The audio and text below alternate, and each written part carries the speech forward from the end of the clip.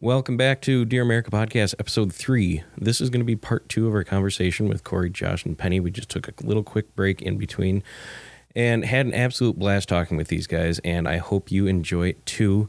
And as always, please make sure to follow on Instagram and Facebook. You can find me at Dear America Podcast. You can also follow me on Twitch to watch future live recordings. Thanks, folks, and hope you enjoy. Yeah, so, basically, you went to Germany, did training exercises there, and we kind of touched base a little bit on your first deployment and, how hard it was on your family, but what was going through your head, when your boot came off the plane and you're on the ground for the first time in a new country? Oh, shit. First deployment. Okay, so for me personally, it was kind of intense because we got down and this is speaking to all of Charlie Company. When I got there, is like, hey, here we are at Orion, and Orion is like a fucking it was like the previous podcast, like, hey, we're going to Iceland, we're going to look at Northern Lights and drink beer. I mean, that was kind of like what Orion was going to be like. It was relatively chill. And that's when the battalion commander comes up to me, and I was ahead of the rest of the group from Charlie Company. He's like, "Hey, dude," he didn't say it quite like that because he was a pretentious asshole. he said it more like that. Doslin? No, yeah, Doslin. Oh, good Lord!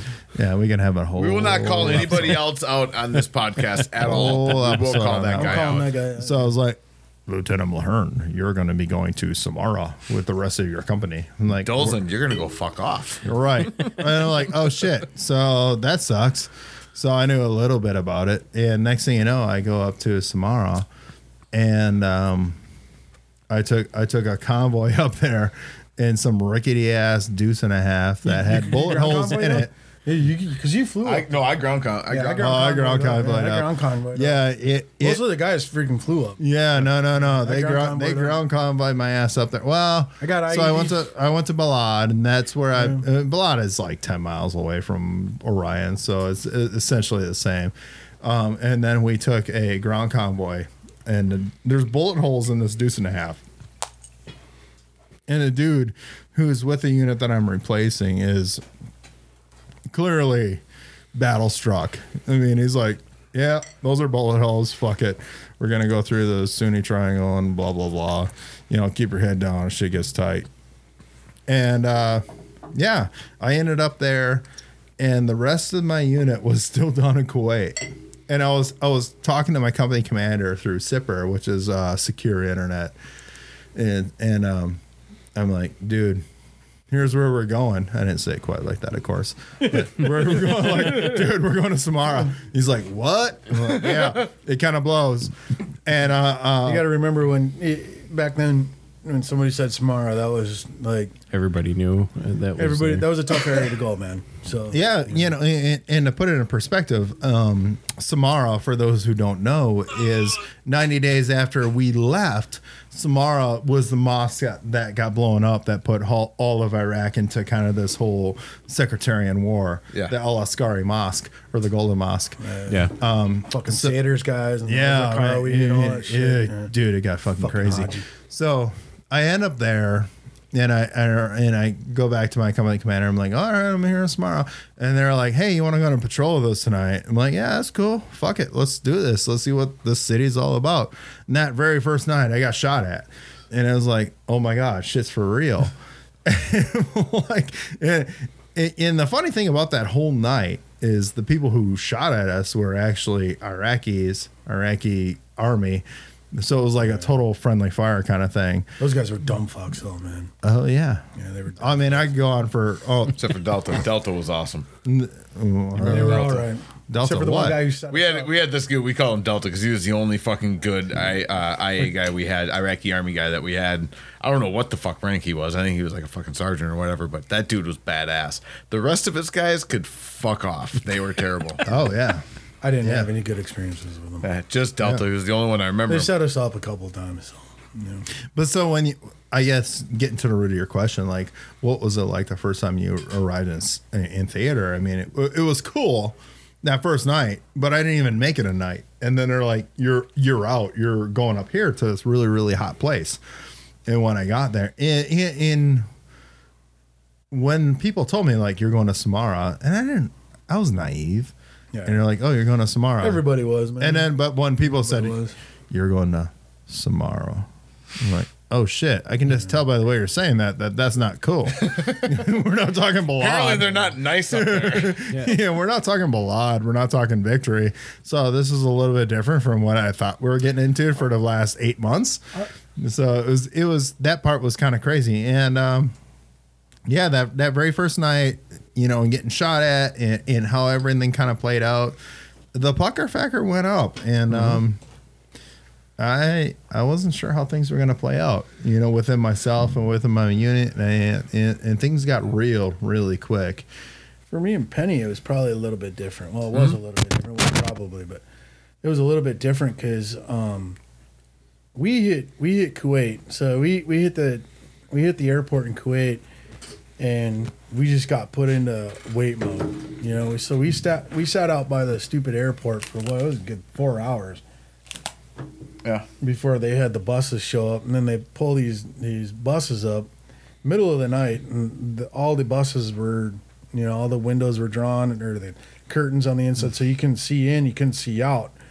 And they ground convoy. It was Buehring where they sent us, wasn't it? Yeah, it was Buehring. So they sent us over to Camp Buehring in Kuwait. And middle of the night, we go into these freaking tents, and we're sitting there.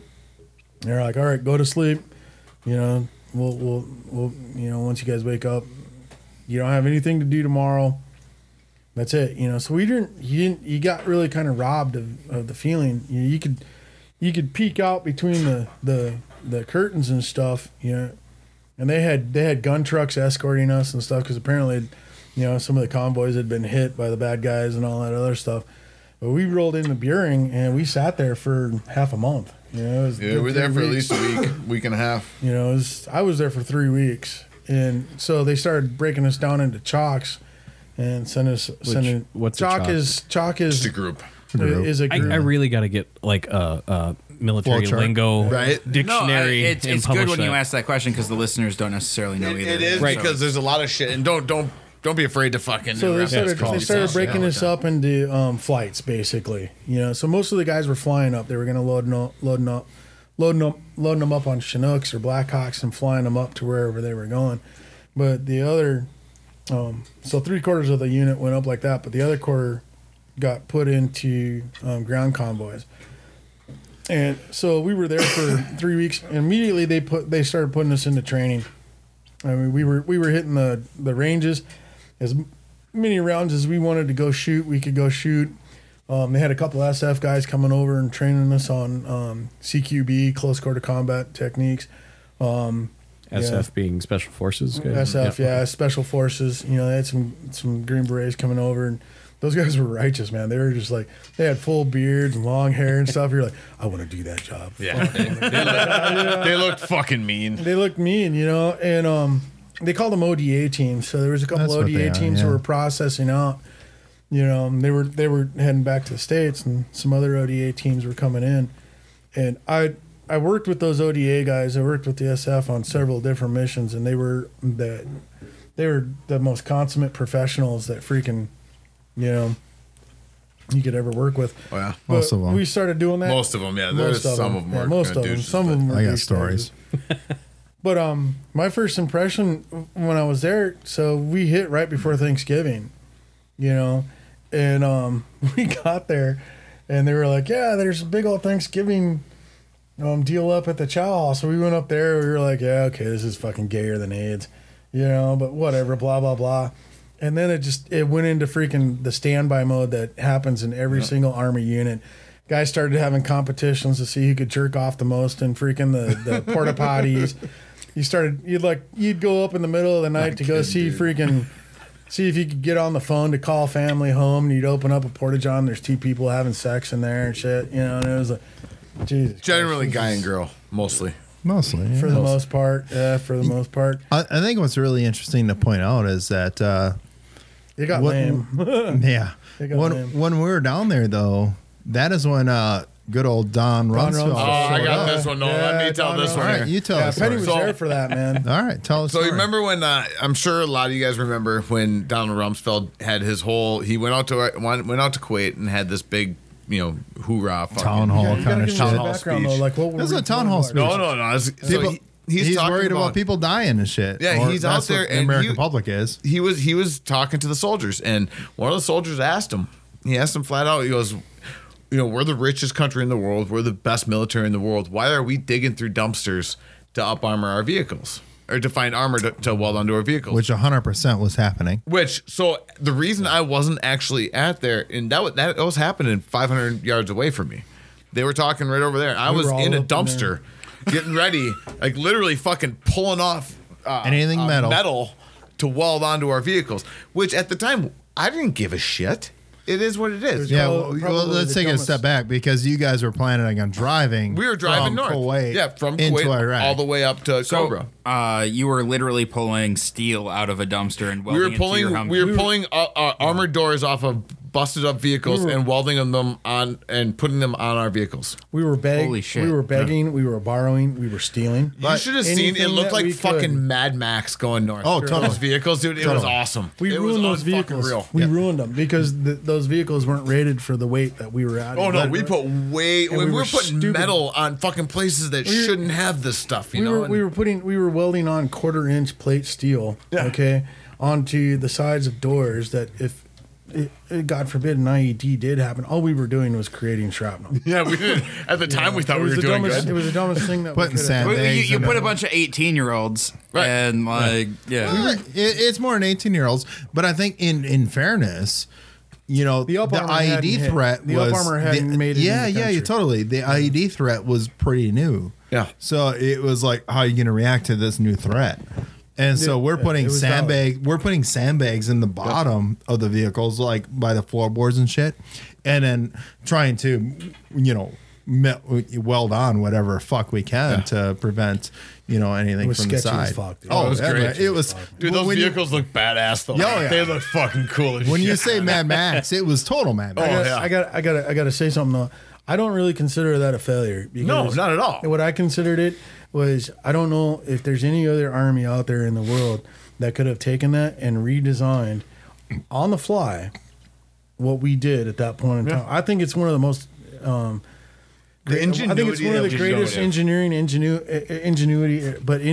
marvels that we did, because it was all straight up farmer engineering, man. Yeah. Oh yeah. Like it was farmer hogging shit. It was making shit up as we went. And then making stuff up, and there was guys out there who were like, no, we can't do stuff like this. You got to do it like this.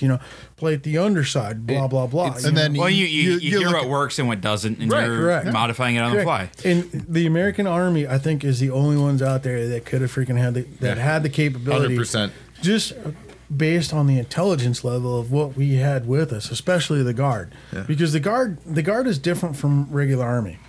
We should get into that a little bit. Yeah, we should. The Guard has such like the regular Army. The regular Army guys like to give a little bit of shit to the freaking. They call us nasty girls or nasty Guard and all that other stuff.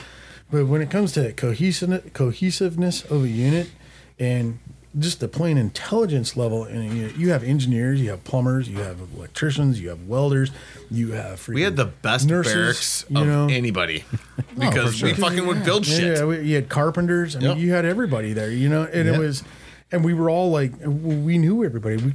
We all came from the same damn area. Yeah. We knew everybody's families. Everybody knew who I was. Everybody knew who freaking Mulhern was. Everybody knew who Penny was. We knew everybody's background and everything. We were very homogenous. It was just this very tight unit, And I don't know if any other army out there could have done that and pulled that stuff off that we had done at that point in time. I consider it a success. Fuck yeah. How it came out, how it came to be that we were forced into that situation was a little fucked up, but fuck it, whatever. I just find it interesting being on my side of it. All we saw when Rumsfeld went over there was him shaking hands and smiles, and the cameras are all, the flashbulbs going off and everything. I'm not gonna lie, I'm so young, I didn't even fucking care. Like, it was one of those things like, oh, there's a guy on the TV talking. Yeah, I figure, it's a politician doing what politicians do, but then to hear it from your side, here's what was actually going on. He pissed a lot of people off because the way he said the way he said it and the way he presented it, it rubbed a lot of people wrong, man. It was like, dude, you're supposed to have our back, man. You're the Secretary of Defense. You're supposed to be like, this gear is coming. The Up Armor stuff was coming. It was coming. Yep. You know what it was. You know, while we were at Fob Cobra, we got all the new gear and stuff, and we got new Up Armor and stuff. It was a matter of weeks by the time it came in, you know. But should we have waited a little bit before we ground convoyed up instead of freaking doing the hillbilly Up Armor? Yeah. Well, I don't know, but it's the total politics thing, right? Because it's like, you know, if you're a leftist and it's the right regime, you're gonna go with. Yeah. They're not giving our soldiers what they need. Well, in the context of the scenario, I mean, I don't know if we would have done much better in World War II. In World War II is the epitome of that's what everybody looks up to. Yeah, of the gold standard of providing our soldiers what the greatest they generation. need. Yeah, and I so kind of to forward a little bit, you know. I remember I'm a huge history buff, and that was kind of my forte in growing up. And you'd see people coming back from World War II, and they're presented as heroes. You know, people kissing in Times Square, New York, and then nowadays that's considered sexist, by the way. Right? Yeah. Now you then you fast forward to the Vietnam era. You know, the 1960s, where there's a lot of protesting, and there wasn't that recognition. When you guys came home, I mean, what kind of what kind of reception did you receive? I got this one. At least public or family. I'll start with this. You're 100% correct in everything that you just said. And I will say that my reception back into the United States would not be what it was if it wasn't for the Vietnam vets. Correct. And the Vietnam vets out there, if there's any listening today on this podcast, welcome home. Thank you for everything that you've done. Welcome home. Thank you for your service. And thank you for making sure that all the veterans behind you didn't experience what you did. They took a heat round for us. They took a heat round. I like, again, being civilian my entire life, I think it was just they got the shit end of a stick because of the politics going on during their time. 100%. 100%. They did 100% without a doubt. The thing about it is, you know, like they never. You always say a lot of those guys were drafted. You know, a lot of those guys, which that's not the way we currently do it. It's a volunteer army. You have to volunteer. Which I think that's the better way to go instead of drafting people. But I'm not going to go down.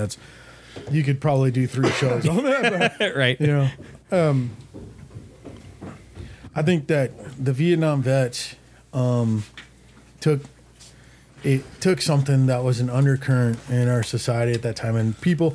I don't really blame the culture that was that because people were very opposed to the Vietnam War. And there's a lot going on. There was a lot going on, you know, and I can respect that. And, you know, one of the things, like, everybody's like, oh, you know, this is America. If you don't like it, get it out. Well, at the same time, man, you know, it's your right as a citizen of this country to protest and stuff. And I poured you a glass right there, bud. Thank you. My uncle was in Vietnam, you know, and it messed him up. It killed him. You know, he passed away 2 years ago, and he got exposed to Agent Orange and shit. You know, and that's what killed him. You know, and he did. He got treated like shit. You know, called baby killer and all that other stuff that happened and stuff. You know, and was it right? No, definitely, without a doubt, it's not. But those guys took a freaking because when we came back, it was complete and. I think almost to the point where it was unhealthy. It was almost hero worship. It was too much. It was. You know, because I remember when we came back on leave, I was sitting there with a couple guys, and I was in Dallas. Dallas Air Force or Dallas. I was in Fort Worth, the airport in Dallas. Oh, not Dulles. Dulles in Washington. You're talking Dallas, Texas. Yeah, that was one of the main points we went into. So you'd fly into Dallas, Texas, you know. And did you get the Fireport? Yep. Yeah, we got that. Oh, yeah. Yeah, you got the air shower over the airplane. A guy came up to us and he threw $100 bill on the table and he's like, "Fellas, get drunk." You know, I can respect that. You know, what I cannot respect is the freaking veteran who comes back expecting that. Yeah. You know, right. I hate it. With that. I'd never ask for anything and stuff like that. But you get guys who are like, simply because you're a vet, you might not even have been deployed. And then next thing you know, Veterans Day shows up and you're going to Green Mill or Applebee's or wherever the fuck you want to go. And you're freaking, oh, I'm a vet. I'd get a free meal. That's not what it's about, man. No. You know, but everybody automatically now, and the way our society is set up, it's like, oh, you're a veteran, I have to do this, that, and the other thing for you. You know, it's like, no, just shake my hand. When That's I all got you gotta home, do. Just shake my hand, man. You know, I feel awkward. Yeah, very awkward. Very much so. Very Yeah, awkward. dude. I appreciate it nonetheless, but I feel awkward. It's like, going back to an hour ago plus in the show, why did you join? Why join to fucking pay for college, right? And then I stuck in for different reasons. Yeah. But it doesn't make me a fucking hero. You're right? No.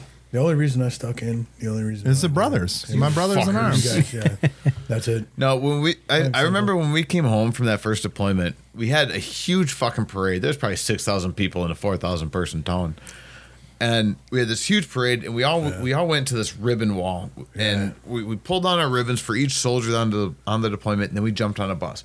And here's the part that I don't tell the story often, but the part that really fucking sinks in with me is, all of us were sitting on the front of the bus. Remember, we were sitting on the front of that bus, and we were going to the high school, and all of a sudden this guy jumps on the bus.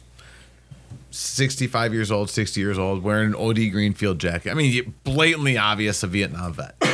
He jumps on and he goes, "Can I ride with you men to the school?" We're like, fuck yeah, dude, join us. You want and a now beer? It's all of us soldiers, and we were drinking heavily on the front of this bus. You want a beer? No. And we all the higher ranking, like all the E6s, E5s, E6s, and E7s, like all the sergeants and up, we're sitting on the front of this bus, and this guy gets on it, and we started talking to him, and he goes, "When I got home, I didn't have this."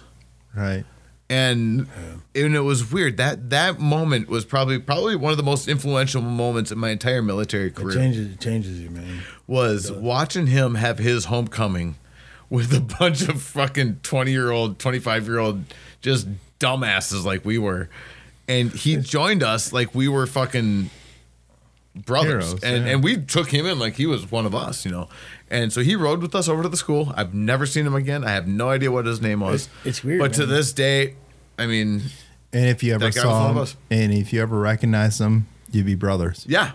Well, yeah, you're probably, And he always looks, he goes, when he said, "I never had this when I came home." Yeah. And we're like, dude, I remember that. You're with man. us. Holy Yeah. shit, I remember that. That was probably weird, one too, of the 'cause, most influential moments of my military career. You go to some of the VFW units out there and stuff, and like it's weird. Hit or Like, miss. It's hit or miss, man. Like some of the VFW guys, they're like, it's crazy because some of the Vietnam guys, they're like, oh, you fought in Bush's war. Yeah. Really, bro? You're You saying fought that to Kennedy's me? war. Fuck off. You say you fought, fuck you, man. Like I went to the VFW a couple times and I won't go anymore. Well, it's so because hit or of that miss shit. on the place you go. Yeah, I know it's hit or miss, and I've gone to a couple. I like the Legion actually. Funny how that goes, You right? know? Yeah, because the me Legion too. guys are just like freaking, hey, man, Well, it depends come on who in, it is. man. I mean, how many of our guys that we went overseas with that are, and everybody that's been in the military knows this guy that fucking talks the game, plays the veteran card like there's no tomorrow. And that motherfucker never left his office. That fucker never went on a mission. He never once got shot at. Never once got IED'd. You see it a lot, man. And that fucker's the one that's 100% disabled for PTSD because he can. And that's the part that fucking gets me. How the hell did we get on this tangent, by the way? Yeah, That's my fault. we got off into the weeds. All right, let's go back. Hey, we got more questions. We got a couple more questions. No, yeah. You see it a lot, though. Man. I kind of like. Do you see that? So the people who have gone to combat and stuff versus the people who are in office. Do you see a big difference? In my experience, people who have seen combat, like all three of us, all right, people, I don't ever talk about it. I never talk about it. I don't even talk about it with my wife. I think I got drunk one time, really super drunk. Like I drank a whole bottle of scotch one night, and I told her a fucking story about something that happened over there, and I regret it to this fucking day. I regret it to this day because I tell the funny stories. I tell the funny shit. I tell the stories about the time I scared this fucker half out of his mind. The bug? With the bug. Motherfucker. I tell funny stories, you know, about the dude getting hit in the nuts with the fucking chili sauce. You know, I mean, it's. Oh no, that was the football when you hit me in the nuts, with motherfuckers. That was funny as shit. I tell that stuff, man. I don't tell the fucking people. Don't need to know it. People, the only people who need to know it is that guy and that guy because they were there. You know, I don't talk about that stuff. He doesn't talk about it. Anytime you walk into a bar and some dude's sitting there, I fucking killed children, blah blah blah. It's bullshit. It's bullshit, and you're taking away freaking from somebody who actually did experience that shit. You know, because anybody who sits there and freaking gets all pissed drunk and freaking starts running their mouth about crap like that, I can guarantee. 9 times out of 10, I can guarantee it's fucking bullshit. I promised myself I wasn't going to soapbox tonight. However, that stopped with Shitbot. So. Yeah, when Shitbot started, it's game on. Episode what? You got? I basically mentioned that I was a nurse. I'm a nurse at the VA in Minneapolis. Fucker. And I have worked with some. I have taken care of some of the biggest heroes this country's ever seen. And I have also seen the other side. You know, the same side that we know, that we've seen. The guys that never left the wire, that are 100% disabled for PTSD and loving it because they get a fucking $4,000 check. And they post on Facebook about how much fucked up they are. And how bad everything is.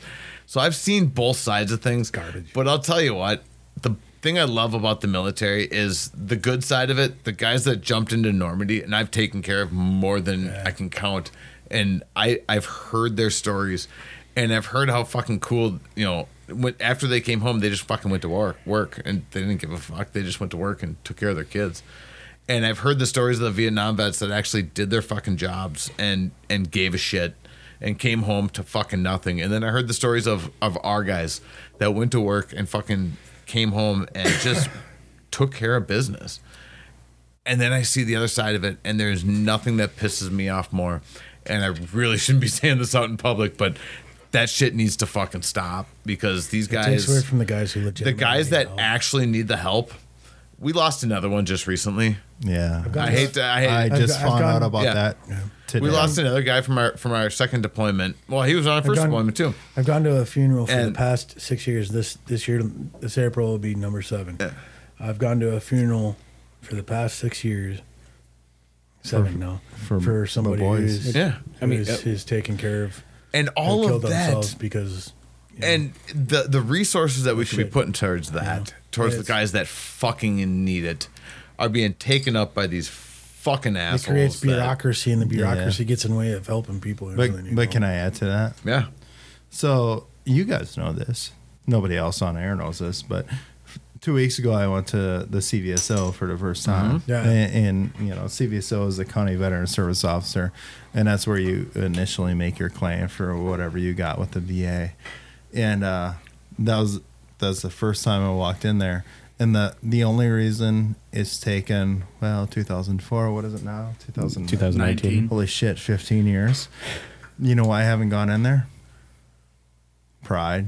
Yep. Yeah. And sometimes you just need to make that decision just to go in and take care of shit. And I'll say that there's a lot of people out there who need to go see people like Penny in the VA who haven't. You know, and disregard all, you know, what you just said to a point, like all the bullshit people. But there are a lot of people out there with pride who haven't gone in yet, who need to go in. So I implore you, please, you know, go out there.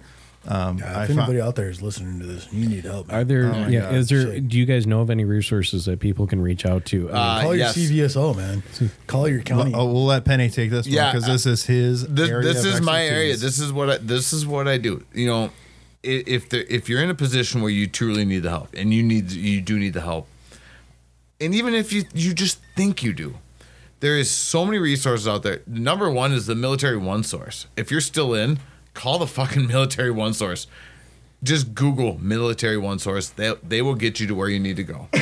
Otherwise, you call your CVS. If you're just like in Corey's situation, you want to start the process. You want to just get yourself enrolled into the VA. Call your CVSO. That's the way to go. There's all these other, you know, the DAV, the VFW. All these people will help you. CVSO is the best, in my opinion, and where I've been. That's the best way to go because that's where I got into the system. I work at the VA and I get my care at the VA. And I have the option of getting care anywhere. I'll be honest with you, 100% I will go to the VA every single time because I know the difference between the bullshit that we have to go through at the VA as compared to the bullshit that we have to go through at Regions or wherever the fuck you're going. I would pick the VA 100 times out of 100. And it's not because I work there, it's because I know that you actually get you actually get care that you need. The biggest key it's hard to get in. Call somebody. You need to fucking 100%. Just get call in. somebody, and freaking tell them I got a problem. And if they say, well, we don't think you really, like with Blake and everything, it's like, no, I have a problem. I need help. I'm pissed. I need help. Yeah. I'm pissed. He didn't I'm call going me. to hurt myself or I'm going to hurt somebody. It doesn't matter. Call me. Fuck. I don't give a shit. Right. I don't even know you. Give me a call, man. Now, if I don't know how to get you help, I will find somebody who can. We will find a way to get you help. Yeah, and to put this into perspective, Gordon and everyone else is we just lost. We just found out that we lost another member of our team to suicide, which is a very, very serious thing in what we do. What I've seen historically is a lot of the suicides that I've seen is from people who haven't been deployed, but I've seen a lot of people who have been deployed too, and it's fucking tragic. Mm-hmm. That's the only way to describe it. It's tragic. I've dropped everything it's an emergency on my plate to go help someone in need more than once, and so have these two, so have Josh, so has Penny. And if anyone out here, if you're in need, call your dude, call the person you're closest to.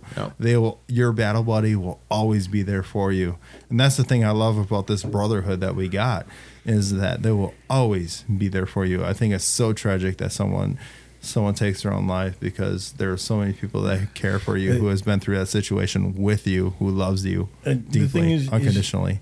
The thing is like, I want to make a documentary. I'm dead serious, man. I was just thinking about this. I want to make a documentary, and I want to go interview. I don't want to interview other soldiers. I don't want to interview all that other crap. I want to go interview the families of the soldiers who have taken their own lives, or whomever, because I followed up, Pat Mullally, Logan Knefelkamp, Dennis Senti. I can keep going, man. I can freaking list off name after name after name of men that I've known who have taken their own lives because they were in it's the permanent solution to a temporary problem. Yeah, it's about a 10 to 1. It's about 10 to 1. Yeah. Like one dude that I lost in war, 10 I lost to suicide. Correct. Yeah. I mean, that's no we got joke. really deep here all this time. Honestly, and I kind of went like, this seems like it's a very serious problem, and it's something that I think is. The thing is, it's so personal to us, because we know these guys, Well, and I like, you guys were in for 20 plus years each. Yeah. Have you seen a change in how the Army treats mental health versus when you entered versus now? Or do you see that evolving at all? No. Is it still very stigmatized? I still look at it now. I look back, 10 years ago when I was kind of going through a lot of my own shit, that it was definitely looked down upon. I mean, if you went in to saw somebody. It was you were weak. You were admitting defeat. Yeah. You were admitting a weakness. You were. And instead of just admitting that you need some help and you need to talk to somebody. The biggest thing was there's something wrong with you. Yeah. And especially in the infantry, okay? If there's where it's a lot of bravado and a lot of it is a very I need to depend on this guy right here. If there's something wrong with you, you can't hack it. You're weak. Okay. Get the fuck out. That's it. That's the mentality. To a point. To a point. Yeah, to a point. Because you guys knew that I was fucked up when I came to you as company commander. Because dude, that was like the best time. That was one of the best times in my career. But the thing is, like before, I'm talking about like the mentality when you're on the line, man. I mean, it's freaking right. Anybody who cannot fucking cut it, cannot hack it, cannot freaking carry their weight, cannot road march, cannot pass their PT test, they do their push-ups wrong. Yeah. You know, when they're doing their PT test, bare minimum. We tear them apart, man. Yeah. We tear them apart. I think here's where the difference is that between the three of us, and everyone that I've served with and that you've served with too, you could go up to any of them and say, dude, I got fucking issues. I'm messed up. I need to seek some help. And they'll all be there for you. Yep. And I think that's where kind of the disconnect happens. Where the problem lies is when someone tries to take it alone and they're like, okay, so correct. I need help, but I don't want to go to the VA because then maybe it's going to get back to the Army or, whatever. And and this is so relatable for me because in the sense that I just retired last May. And like I said earlier, I just went to the VA for the first time when I should have went fucking 15 years ago. 15 years ago, yeah. And I should have. And why didn't I? Because there was a lot of personal pride. I didn't want to put anything at risk. I don't want to put anything in jeopardy, blah, blah, blah. But at the same time, my brother's here, like Kevin and Josh. I'm Kevin, he's Josh.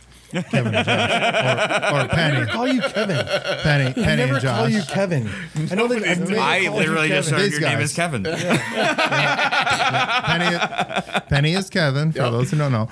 So Penny and Josh, I mean, they know the skeletons in my closet. They always have. They've known what's up. And but I've never gone forward with that to a formal level. And that is, I think, if anything out there, if anyone reaches, if I can touch anyone out there for that very point, is like, hey, if you're struggling with anything, number one, call your bro. Yeah. Call whoever. Above everything else, call somebody. Call your brother. Call your friends. Because it is a brotherhood that is beyond anything in this world. Which is why you guys should get motorcycles. But step number 2 is then follow it up and you can go to the VA and get the counseling that you need or get whatever you need. So, I mean, for real. Yeah. I knew there's a veteran suicide problem. I didn't realize just how bad it was until Steve, who was on episode 1, just posted this week or last week a statistic, and then because a friend of his just 22 a day or whatever it is. Yeah, 22, 23. I personally believe it's more than that because they're taking that statistic off of numbers that are officially reported. Officially reported. I believe that number is greater than that. I believe it too. And it is, I believe suicide in general in this country is it. Yeah, we want to talk about all this other. I'm not even going to get involved in fucking politics. Fuck the politics in this country right now. But, I think it's freaking a national emergency. Yeah. Because you guys, somebody who's killed themselves. Somebody who's. I know these two guys do. What was it like in high school for us? I mean, let's take the old guard. Josh. I don't know anybody from the old times. I don't either. I don't know anybody. Maybe one. And I graduated in a high school of 250. I'm trying to think. My high school, I can't tell you, man. Right. I don't know. I had 170 in my class. I know 2 or 3. How many? 2 or 3. Out of how many? 170. And how old are you? 29. Okay. So it's growing. We're old. It's growing exponentially, man. I mean, totally. Yeah, and it's weird. It's very strange, because I mean, some of these people, it's like your girlfriend broke up with you. Your girlfriend broke up with you, and you went and took a 45 and fucking put it underneath your chin. Your girlfriend broke. She was Charlie Company. She's a fucking stripper, for God's sakes. Fucking strippers do that every goddamn day. A fucking stripper girlfriend broke up with you. For one, you have a stripper girlfriend. You can go get another one. Right? All also, you need is a fucking 8-ball. That's a call a friend and get drunk problem, not a put a gun in your fucking mouth. Yeah. And talk about the good times you had. Be like, oh, she was a good lay, but goddamn was she crazy. And that's the reason why I said prostitution should be automated. Yes. Shitbot falling right behind. Prostitution. She'll never say no, not tonight, I'm too tired. Maybe battery's too low. Go get a sex doll, for God's sakes. Review the hot, crazy Matrix. Oh, Jesus. Dude, strippers are up there. Man. They're in the no-go It's range. insane.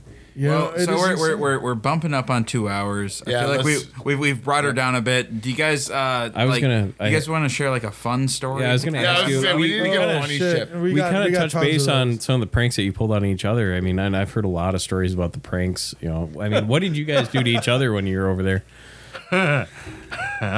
So we were a little different than that fucker over there because when I said that fucker over there, it's Corey. That's me. He was over with Charlie Company in Bravo. We were so far away from everybody. We had nobody to tell us what to do. Basically, it was just our company commander. He didn't give a fuck. He was worried about the mission. Yeah, Phil Carlson, looking at you. Yep, Phil. You're gonna see this. You're gonna see this. Hope you're having fun on your fucking boat in Tampa. Yeah, they would send us like these care packages of just random food shit. And the best is when we got like the boxed chili. Because you could take that shit and Hormel when chili. you fucking cut that thing open and chucked it at somebody. No, you have to. We didn't eat any of this stuff. We just fucking had food fights within fucking 130 people having food fights. So about 3 months into the trailer, we got really fucking bored because you did this cycle. Okay, you're on a rotation. You did 3 weeks of freaking missions, and you got put on freaking FOB security, right? Yeah, I'll take a little bit more of that actually too. And then you got put 1 week on QRF, right, which is Quick Reaction Force, right? So QRF was basically boring time, you know, but it wasn't. In your world. Yeah, right. No, it got pretty thick. Compared to Smart, it was a little different. But all you were doing was sitting around. So one day somebody decided to throw some type of food, and it exploded across the whole goddamn FOB.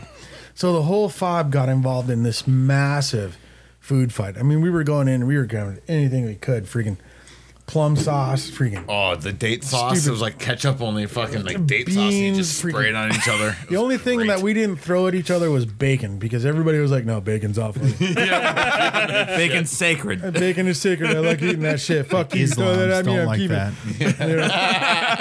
So we dipped our bullets in that shit. We would get off duty. We would go back to the trailers, you know, because we had 2 squads on, 2 squads off, you know. So 2 squads would go up beyond Cura. 2 squads were back. So a bored soldier is a dangerous soldier. Or a fun soldier. 100%. You know. So one day, somebody decided that they were going to throw a piece of food at somebody and it exploded. So periodically, every 5 weeks or so, we would have a massive food fight. We took all the care packages that were given to us that nobody could eat. It was like just fucking piles of food. Are we counting Girl Scout cookies here? Oh my God. Everything and anything edible was chucked at somebody. Except for fucking Samoas. Those things were off limits. Okay. Samoas were... They're up there with bacon. Yeah. Have you ever had a Samoa and bacon at the same time? No. While throwing chili Magical. What about Thin Mints, though? Because that's sacrilege. Jeez. No, Thin Mints are only good frozen. Oh, get out of here. Fact. And if you're in the desert, I'm assuming it's hard to freeze things. Oh, no. We could figure out a way. So we used to have these massive food fights. So anyways, we had this Lieutenant Jansen, now a major. Major Jansen, who had one of the best practical jokes ever pulled on him in history, ever.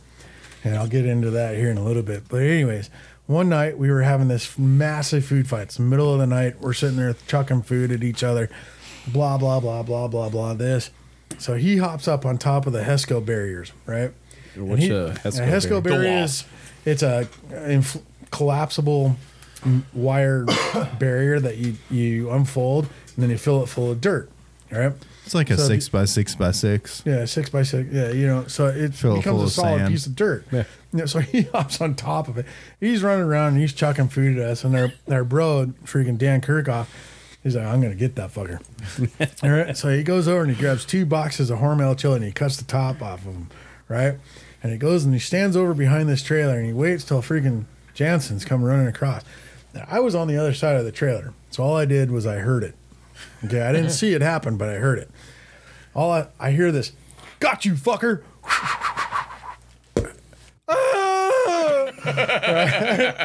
So I go running back over there. Dan's shining a flashlight on him, and this cocksucker's got fucking chili all over his dick. He's holding it.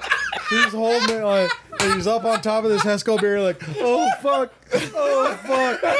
Dan smoked him straight in the nuts with some fucking chili, right?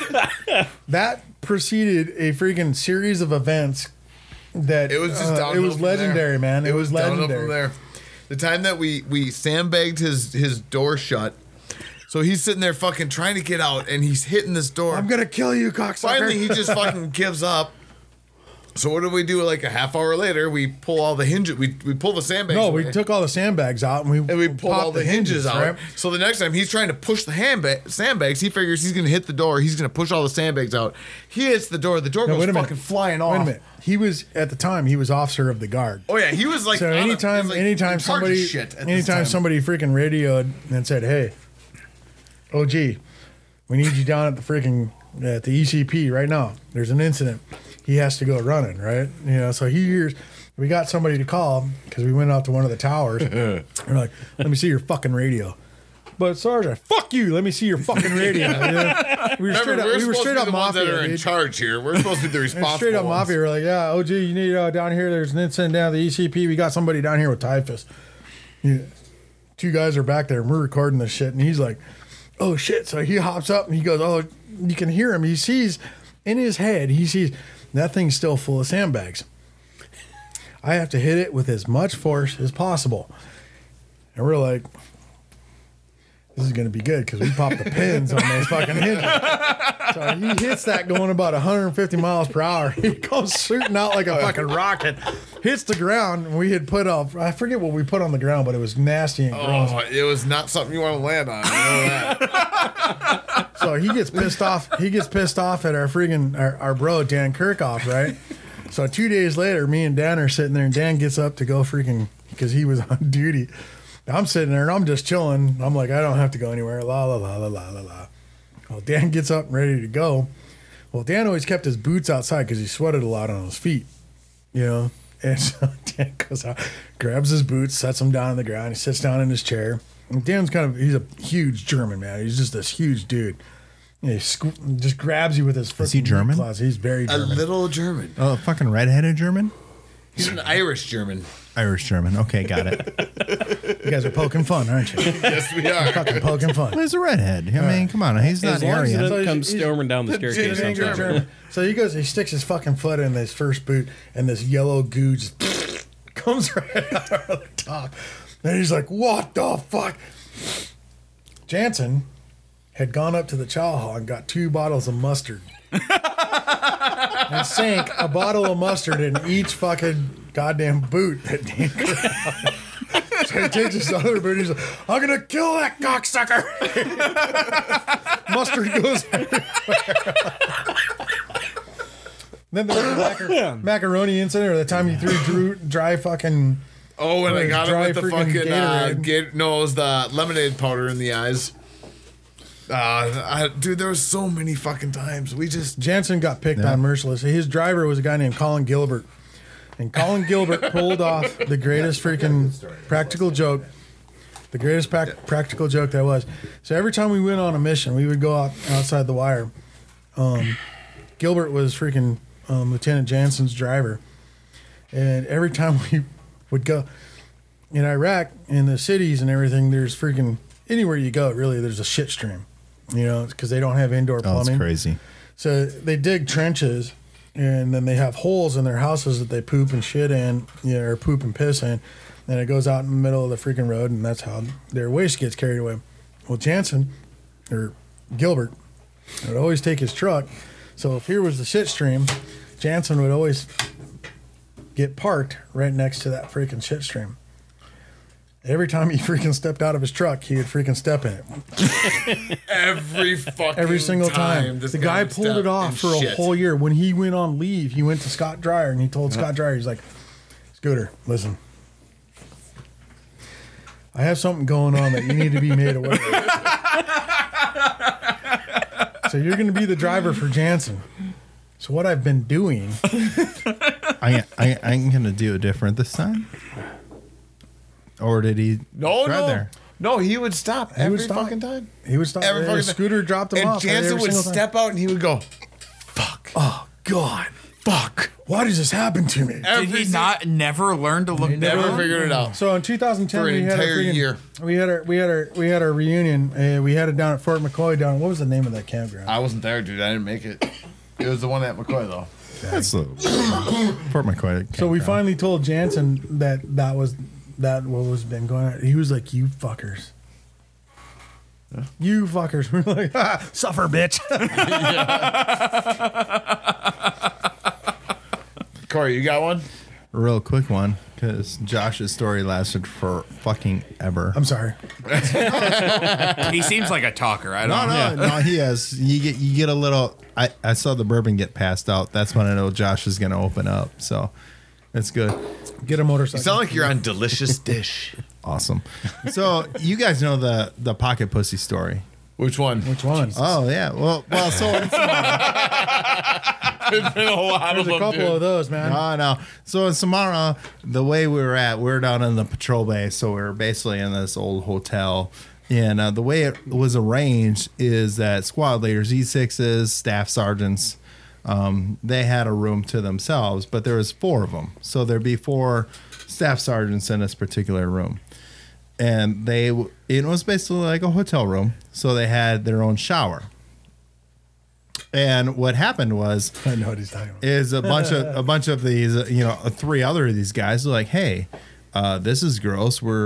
I want to go take a shower and I see a pocket pussy in the shower. That's fucking nasty. Like, I don't know what you're doing when you're showering. Well, actually, I do. I just don't want to know about it. So there's like a mini intervention. They're like, hey, dude, this out of sight, out of mind kind of shit. Like, we don't want to see it. Well, the dude didn't listen very well because this goes on for another month. There's this pocket pussy just sitting in the shower. Well, they talk to the medics. We'll be like, hey, I don't know if there's anything you can do about this, but there's a pocket pussy in our shower. They're like, oh yeah. Never talk to Doc when you want something. Oh yeah. If you want anything, you talk to the doc. There's 3 sacred people in the military. It's the doc, it's a supply sergeant, and I don't know who the third is. Chow. Oh yeah. Yeah, the cook. Never fuck with your cook. Never fuck with your cook. So the doc's like, yeah, I got some stuff. Matter of fact, I got some numbing agents. It's a gel. So And he's strangely interested here. Yeah. So the doc goes into said shower with said pocket pussy that it has not been removed at request of the other people who are sharing this room, and he just splurts this numbing gel all over this pocket pussy. And so, long story short, I can't really tell you how the story ends, but all I can say is that about a week later, the pocket pussy was gone. But the visual in my head is hilarious. Like, this guy is just like doing his thing, and all of a sudden I it's can't like, feel anything. oh my god, My dick fell off. what's going on? I can't feel nothing. As a medical professional, that's not okay. Oh my god, do I talk to a medic about this? All I can do is just see some guy hammering away, going, not working. Why? Not working. Oh my god, and I can't even feel it. I can't feel anything. You have to tell me off air who the fuck it was, because you know who it was. I do know who it was. So, yeah, long story short, that was the last time the pocket pussy was in the shower, and mission accomplished. Yep. Thank God to the medics. It's all over. I'm surprised guys didn't get gonorrhea, because if there was that, everybody would have been sharing that fucking thing. Well, Gordon, you want to play us out? I got one last question. All right, go for it. You guys said earlier, a bored soldier is a really fun soldier or dangerous, and I know the USO tours have really kind of taken off. We didn't even get to that. I was first introduced to that, watching the old Bob Hope special, and you see a lot of bands. Classic, man. Yeah, Bob Hope was the original. Yeah. And Five Finger Death Punch being the big one that really promotes that they're going over there. Did you guys ever get a chance to go to any of those concerts or entertainment? Yeah, I'll go first. Did it help, or Oh my Andrew, God. what was going on? All right. So officially, Wounded Warrior Project, don't worry about it. USO, if you are going to donate money, I would donate money to the USO. Not only is it because 100%. of, people who came over. So when I was over in 2009, 2010, I saw Kid Rock came over, and I was at Victory Base Complex. So it's kind of hard to say for those who are out there like doing in austere environments, because you hate anything that is fobbitish, or anything that is like not austere, poggish. Yeah, pogue. But I saw Kid Rock, I saw Carlos Mencia, and what's that other chick's name? Jesse James. Jesse James. Now married Jesse Decker now. But more importantly, when we were going in Kuwait, Eric Decker's wife. Eric Decker's wife. Yeah. But more importantly, that was, I think the USO is also the organization that did the send a bear home to your kids shit. Yep. Yep, that was the USO. So you could record a message on your bear, and it was like a stuffed bear. And actually, this is very, very, very touching for my family. My son, he loved it, and I recorded these messages and sent them home, and you can send some other shit home. But the USO is 100% legit. I love the USO. I would encourage anyone, if you're looking at a donation to give on whether you're looking at Wounded Warrior or whatever, USO for me personally is where I would go. With that show, I was standing next to Corey during that show, during that Kid Rock, Carlos Mencia, Jesse James show. Jesse James, she's fucking hotter than the sun, whatever. Carlos Mencia came out and did the funniest. Now, I wasn't a big Carlos Mencia fan until that night. Nah. He did the funniest set. I actually watched, I was telling you a little bit earlier, I watched, somebody had videotaped that exact set. He was standing on the left side of the stage. We were on the right side of the stage. He videotaped that entire set. It's like a half hour long. I sat with my 11-year-old daughter, way too young to hear Carlos Mencia shit. But I didn't give a shit because she's cool. So we sat down and we listened to that entire fucking set. And it was it brought me back to standing next to him and fucking, what was the other lieutenant that you were with? Hartman. Carl Hartman, my brother. Yeah, so we were sitting, I was standing with him and Hartman, and we were watching this guy, and 2 hours earlier, 4 hours earlier, whatever it was, I was fucking outside the wires, and now I'm standing there listening to fucking Carlos Mencia crack fucking jokes about every fucking thing under the sun. And then as soon as he gets done fucking Kid Rock, I'm not a Kid Rock fan, never have been. Comes out and plays a phenomenal set. He's shredded. Oh, he was fucking great.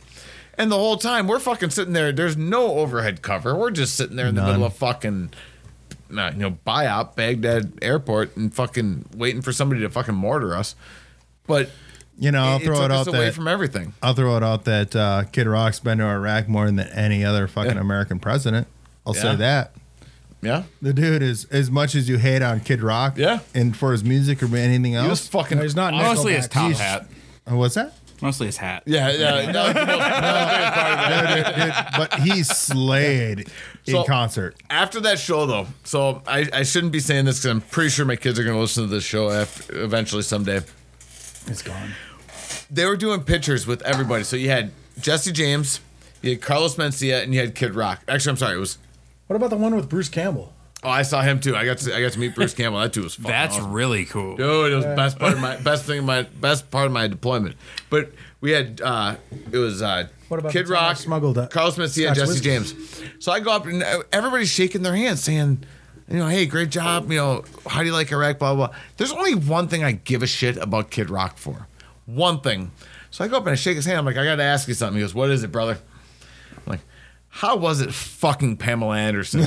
And he looks at me and he goes, drops his head, shakes his head. Carlos Mencia is fucking cracking up, falls off his chair. I made Carlos Mencia fall off a chair. Jesse James looks at me like I'm the biggest fucking asshole in the country of a shitload of assholes. In Iraq. And Kid Rock just looks up at me and shakes his head. He goes, "It didn't suck, brother." I'm like, God bless you, son. Let's take a fucking picture. And we did, and I've never seen him since, and it was the greatest moment of my life. Well, I bet he's still telling that story too. I fucking hope so. I really hope he does. Yeah. But straight up, I mean, the USO is legit. Dude, they were fucking great, man. I got to see Dave Attell with who was Billy Ray Cyrus was with them. Yeah. It was Dave Attell, Billy Ray Cyrus, and Anna Kournikova. Who the fuck do you think we went to see? Anna fucking Kournikova. That's all the soldiers care about. Billy Ray Cyrus is playing this song, and he's like, "Where's your daughter?"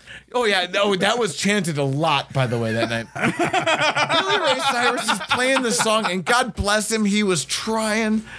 He's like, "This is for all of you. I love you all." And he's playing it, and he's almost in tears. And then Anna Kournikova walks across behind the stage, and the whole crowd goes nuts. Fucking just bowing down to her because she was hotter than she looks in fucking TV. And Billy keeps playing his song. He's thinking that fucking, hey, they're cheering for me, whatever. Don't tell my heart. My achy, and he gets done, and the fucking place is just silent because Anna wasn't out. But fucking the USO shows are awesome. God bless him, though. I mean, he came out and played for us. I mean, it was so damn cool. You were working 12 days on, or 12 hours on, 12 hours off. You know, and you had anything, and especially if it was for a male-dominated culture. If it was a pretty girl with a spectacular set of fucking boobs, you know, you're just like, fuck it, I'm going. I might see Anna Kournikova's boobs. Dude, she was amazing. Know? It was a chance to bring home. Yeah. You know, and yeah, man, the USO was. I never saw one that I didn't like. Yeah. You know? The smallest shows, the biggest shows didn't matter. But it was canned. It was canned. But it was all about the other shit too, though. Yeah. I mean, when you were anywhere in Kuwait, for example, they had a USO area where you could call home. Yeah. And everything else. It wasn't just the shows. Yeah, it wasn't just that, man. Has technology made that easier? I mean, World War II, they're writing letters home, and hopefully it makes my it first there. deployment, I used to watch my son. We would do, it was like instant messenger, but it was all typing. You know, it was all fucking whatever. Yahoo Messenger. Yeah. And I would watch my son every frame, and he would be climbing up the stairs. You'd see him here, and then you'd see him here, and it was all frame by frame. And then by my second tour, I was Skyping my kids every single day. Every day I wasn't on a mission, and I was outside the wire 3-4 times a week. You know, it was pretty slow. There was and positives. I would fucking skip everything. I would skip meetings. I would skip fucking deployment or not deployment, but mission briefings. I would push them back just so I could Skype my kids at 6 o'clock in the morning. How much scheduling had to go into that? I mean, because obviously you got the time difference. I didn't give a shit. I was one of the squad leaders. So in Iraq in 2009, squad leaders ran everything. He was like way higher up than me, but he didn't run shit. No offense, dude, but he didn't run shit when it came to the actual mission. When it came to the simple, you know, they would give us the mission, we would set everything up, we would go. Perfect example is game 163. Anybody that's a Twins fan out there knows game 163 in 2009 when Carlos Gomez had the hit, Alexis Casilla scored, game over. I was loading magazines, getting ready to go.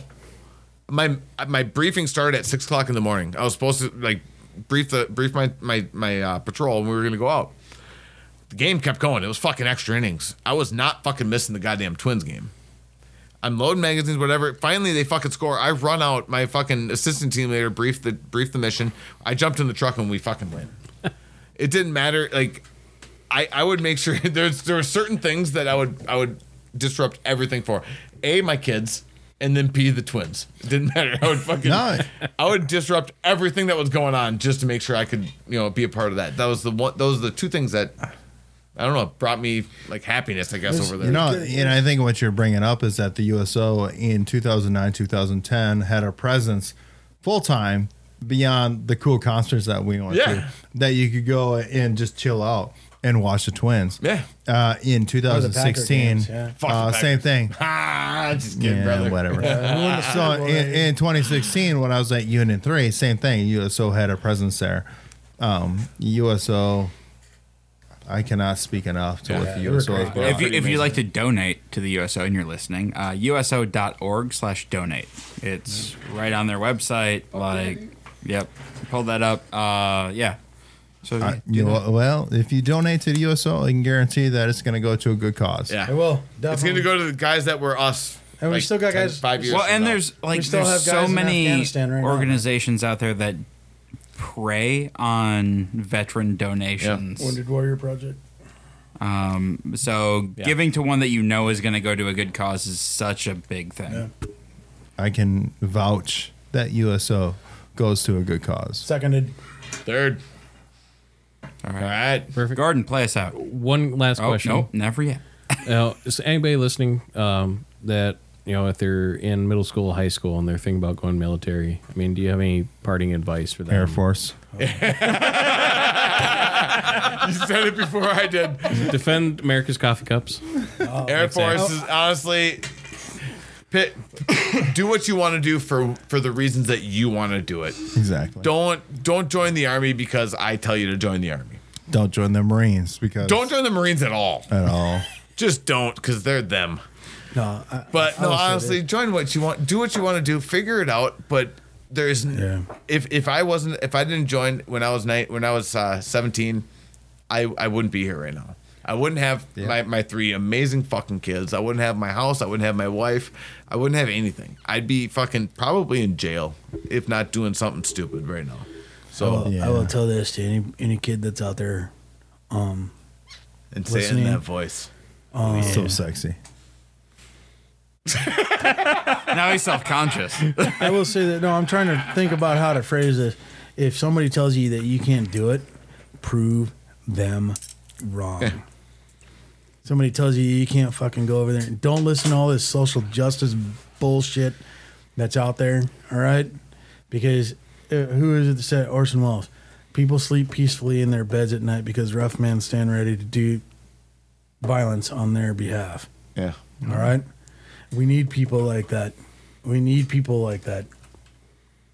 And you know what? It takes freaking somebody who says, you can't fucking do this, you can't do that, blah, blah, blah. Fuck you. I'm going to prove you wrong. Yep. I'm going to do it. And I'm going to freaking be the meanest, baddest motherfucker out there. Marcus Luttrell once said, I don't know the word quit. Yeah. Learn that. Get that mentality, because freaking, personally, I had fun. I thought it was fun, The infantry, I willingly joined the infantry. I didn't have to go there. I didn't have to go to be an FO or anything like that. I wanted to freaking do the hard stuff, because I wanted to challenge myself. Yeah. Challenge yourself. Somebody says you can't freaking do something, prove them wrong. Yeah. Prove them wrong, man. Do it, because it's freaking, we need people like that in this nation right now. We need people who are going to go out there who want to freaking sleep in the swamp, who want to freaking be cold, tired, just freaking live in an austere environment, because that's what makes this country freaking the awesomeness that it is. Yeah. That's freedom. That's America. Yeah. And I'll add on, whether you're a female or male, Don't matter. If you make that choice, welcome to the brotherhood. Yeah. Yep. Yeah, exactly. There's like nothing you'll ever experience. I mean, it was the best life ever. And the best part about it is I don't have to do that shit anymore. Yeah, fucking A. I can sit here and talk about how fun it was and not have to remember how bad it sucked when I was doing it. But it's a brotherhood. It is. And you'll be there from the day you get in. One of us. To the day you die. It's a brotherhood. No other thing like it in the whole world. And like we kind of got a little deep there for a little bit there, folks. But if you're a veteran and you're in a bad spot, reach out to your battle buddy. Reach out, call somebody, talk to them. Yes. Please. Yes. I'm going to put it in the description of the show. There's going to be a link to a donation going through for my buddy Steve from episode 1. Friend of his that took his life earlier this year, or last year, excuse me. And I'm going to see if I can't find websites or phone numbers or something like that, throw that up in the description of the show for you to reach out to. If you have served, thank you, appreciate it, and thank you guys for coming down tonight and keep me. Oh yeah, thanks, man. Keep me out late on a Sunday. I know you guys got work in the morning, so appreciate it. Also, if you're a vet and listening and you want to share your story, where can people reach you, Gordon? Yeah, hit me up at roapodcastinfo@gmail.com. You can also find me on Facebook, Instagram, Twitter, and now Vero, all at symbol and then Rules of the Arena podcast. And please get a hold of me. Yeah. If you want to come down, hang out, drink beer, whiskey, just chat about whatever, I'd love to have you on. Yeah, literally the only perk is free booze. And we've had a lot. That's a great perk. That is a great perk. Oh, We know a lot of people too, man. I'd love to come down here and talk to you. yeah. So. If you're listening to this show, please get a hold of me. Tell me what you like, what you don't like. This is the second episode. It was kind of a half idea that I've been kind of sitting on for the last few years and still working on exactly how this is going to go. So I need your feedback. I appreciate it. And if you're on iTunes, give me a 5-star rating, and I appreciate the hell out of that too. And we will catch you next time. Sometime later. Don't have a next show lined up quite yet. Thanks for tuning in to episode 3 of Dear America Podcast. You can give me a like and follow on Instagram and Facebook at Dear America Podcast. To stay up to date with future shows and future guests, you can also check me out on Twitch, and you can watch the live recordings on there. And if you are a veteran and you're in crisis and you're in a bad spot, please make sure to reach out to a friend or family member, find your battle buddy. And if you look in the show description, there is the hotline number for the Veterans Crisis. Please check that out and let them help you. Thanks again for listening, everyone, and we will catch you next time.